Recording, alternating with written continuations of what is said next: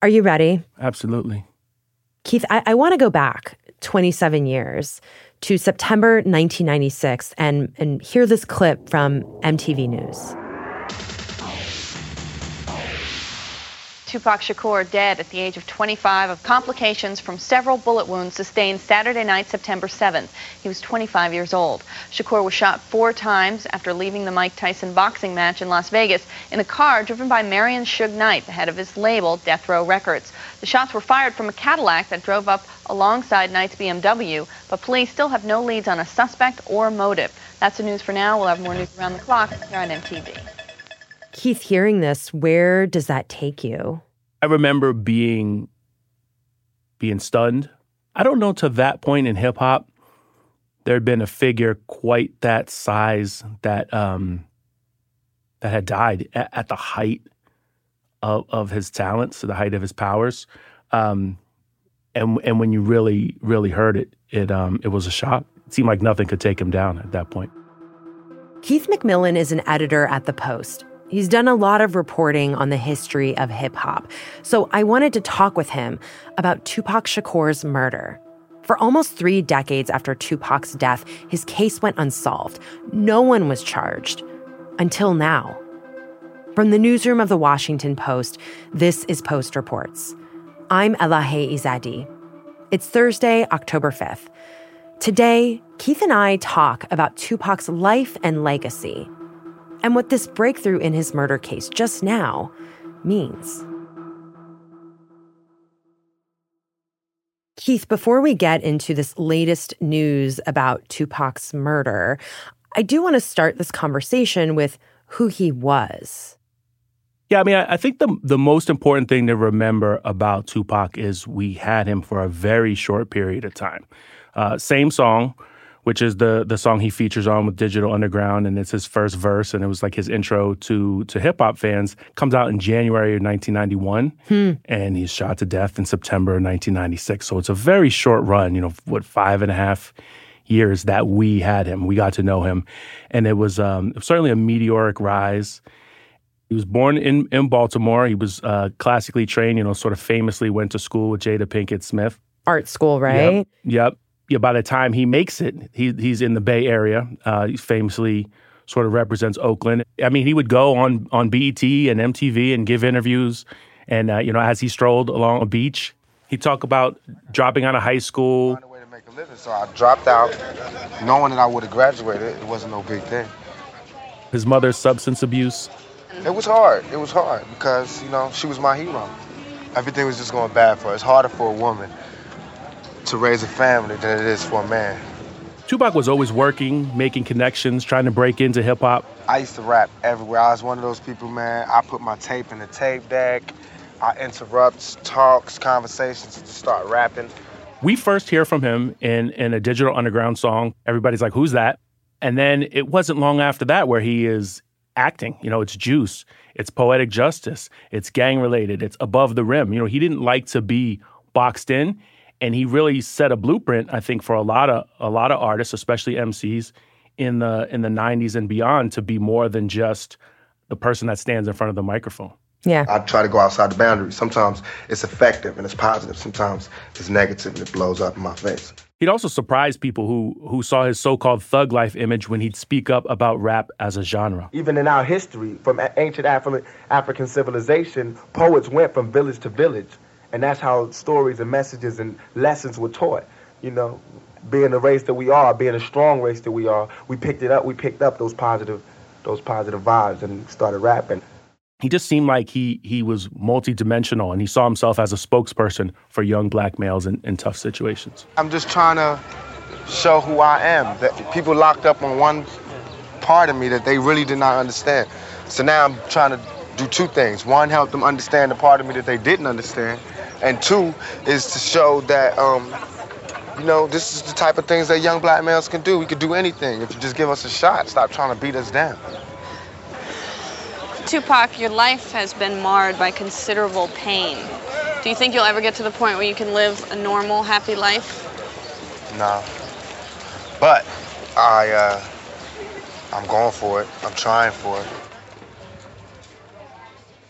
He knows who he is. He knows where he is at that early point in his life. Like, he understands kind of where he fits. And I think a lot of people were at that time, especially young Black men, were ready to hear that. We're kind of ready to have a champion to say the things that either, you couldn't articulate yourself, or you weren't in a position in your life to be able to say those things. He would just say them. Mm-hmm. And you were like, yes, somebody should have been saying that. Yeah, and Tupac ended up having a huge audience and following, not just in the United States, but around the world. Let's just briefly talk about some of his most popular songs, like what he's known for and how these songs sort of represent all of the dimensions of him. I think the two that stand out the most to me are Dear Mama and Keep Your Head Up. I think because they're such heartfelt songs that tap into listeners' emotions. And even as a crack fiend, mama, you always was a black queen, mama. I finally understand, for a woman it ain't easy trying to raise a man. Yeah, and in Dear Mama, it's autobiographical, right? He's talking about his mom, right? Right, and also, like, he talks about the pain without embarrassing his mother, right? Without shaming her for whatever she's gone through. Like, at the end, he still loves her. He holds her up. His mother raised him, and he was sort of raised with the ideals of the Black Panther Party. Changes is another song. Get it back to the kids who the hell cares. One less hungry mouth on the welfare. First ship them, don't let them deal with brothers. Give them guns, step back, watch them kill each other. It's like social commentary with that one, right? He's broadening it out. And he's right. He's thinking about how to improve the world.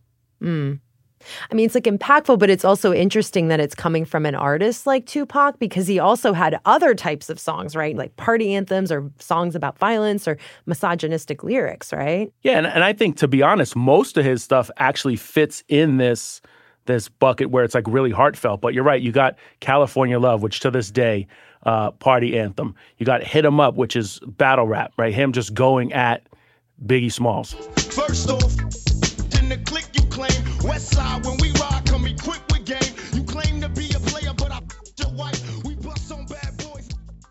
He was prolific, and he had range. He could do just about any type of hip hop. Mm-hmm. So let's talk about the events that led up to his death. First, can you remind us what had happened before the shooting that ultimately ended with him dying? So at this time in hip-hop, a few years prior to Pac's death, there's sort of this battle for the soul of hip-hop. And the battle is between, like, purists and people who want to make it more popular. And then the battle is also between New York area, which is where hip-hop started, and all the places it's branched out to, including California.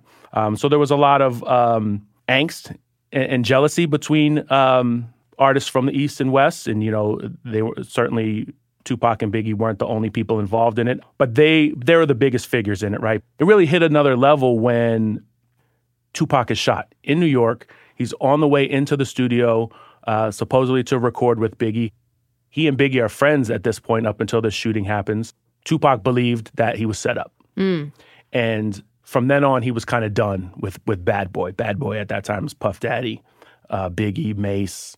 And then did Puff Daddy and Biggie, what did they say about that shooting? That they were behind it, or did they deny involvement? Absolutely said they had nothing to do with it. They were just as surprised as everyone else. Right. But at that point, I think the friendship was broken. So that's the situation, and that takes us to September 7th, 1996.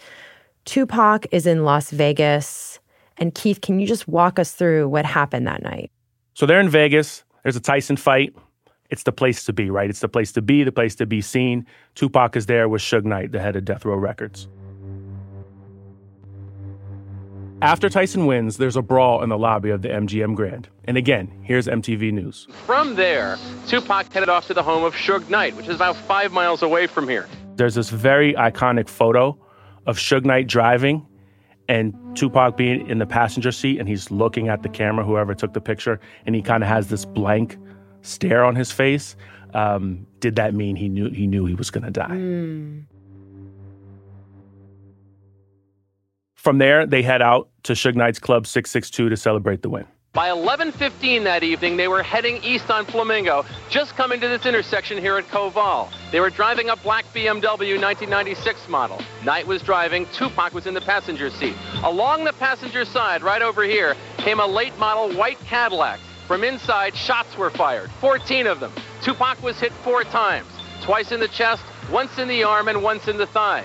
Knight was mildly injured by some bullet fragments, but he promptly floored the car, spinning it completely around and took a U-turn so that instantly had it... Tupac's condition improved a bit, but eventually he died 5 days later on September 13th. Suge Knight, who was released from the hospital Sunday night, finally spoke with police on Wednesday and told them he, quote, heard something but saw nothing last Saturday night, leaving the cops with, as one spokesman put it, nothing, quote unquote, in the way of leads towards suspects or motives.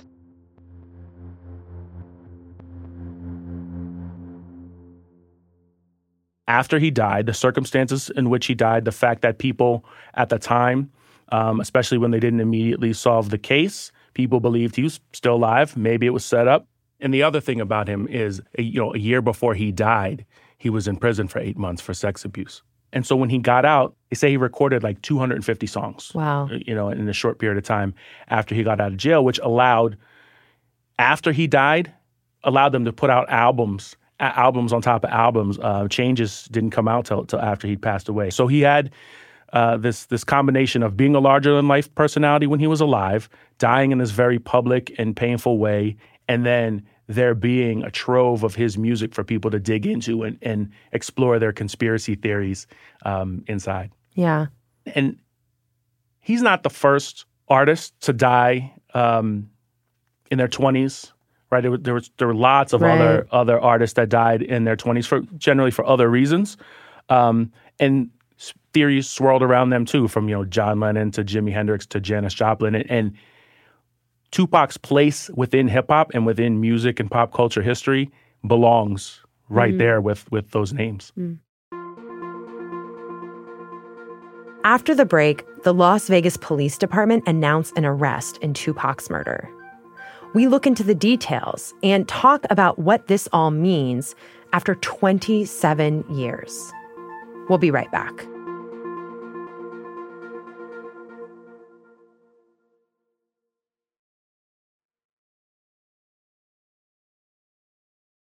So, Keith, after so many years, almost 3 decades, there is a very public, very official announcement that there is an arrest. And this comes from the Las Vegas Police Department. Thank you for joining us this afternoon. 27 years. 27 years. For 27 years, the family of Tupac Shakur has been waiting for justice.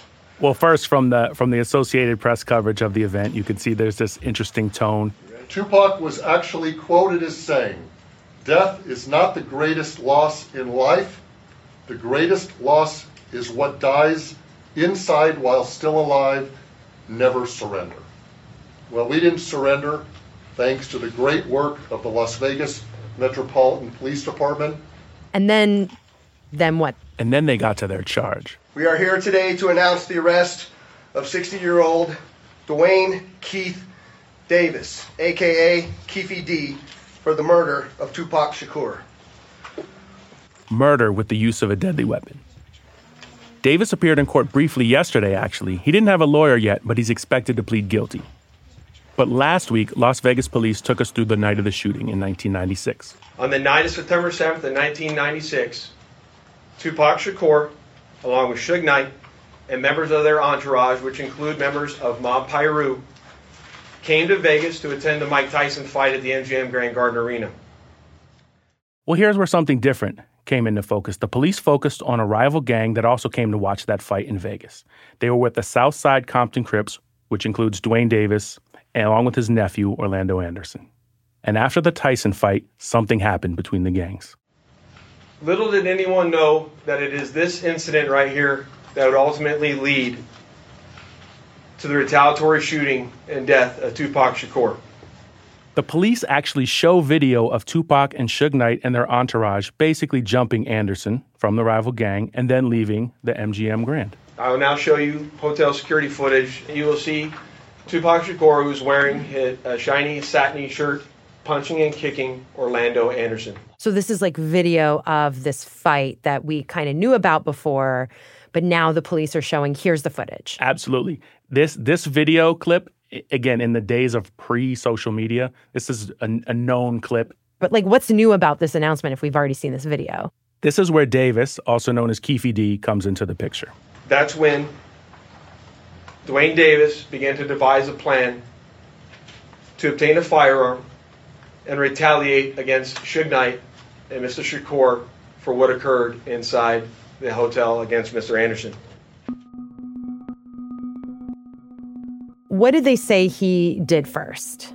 Well, they said Davis obtained a gun, got into a white Cadillac along with a few others, including Anderson. Okay, so they get into the white Cadillac. He's with Anderson, who's his nephew.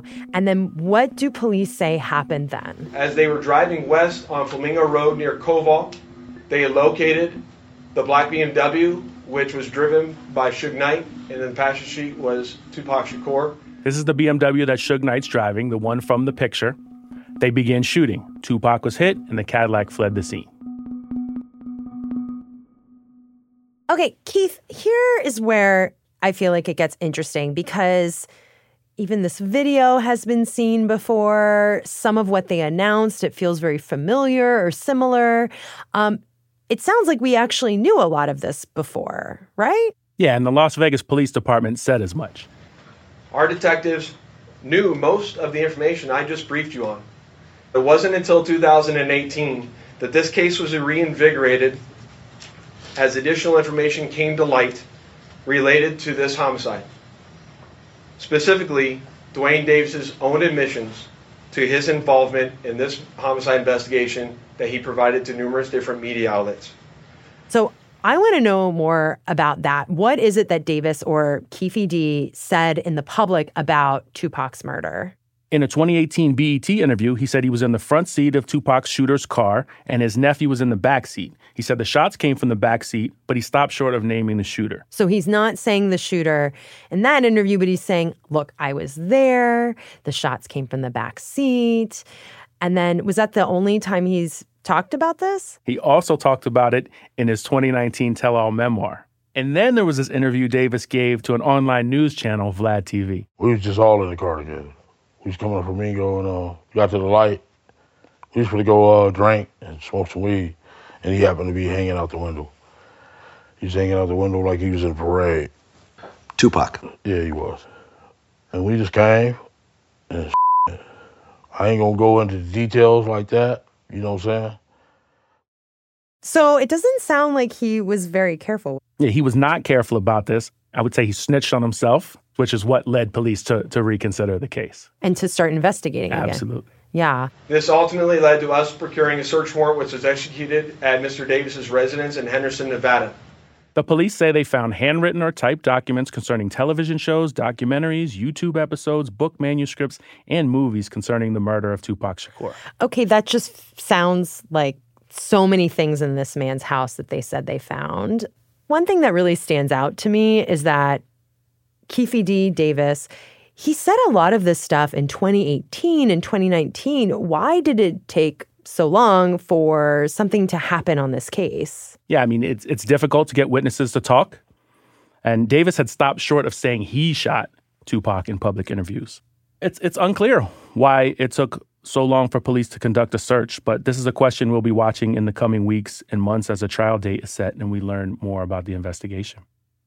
Keith, we might not have a satisfying answer as to why it took so long to make an arrest in this case at this point.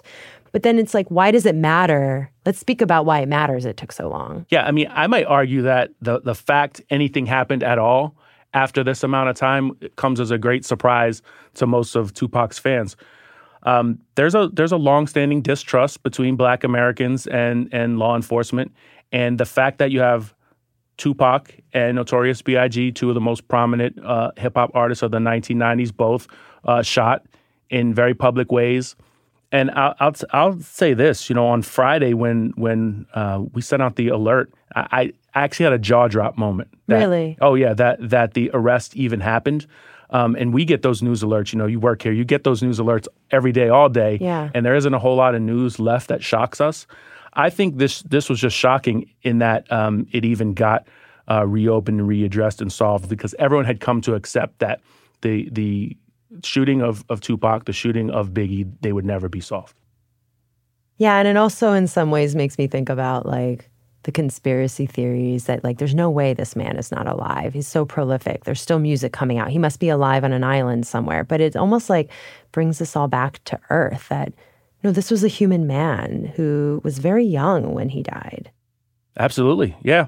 And you just assume that if he had been alive all these years, he wouldn't have just faded into the background, that he would have done something amazing with his life. Mm.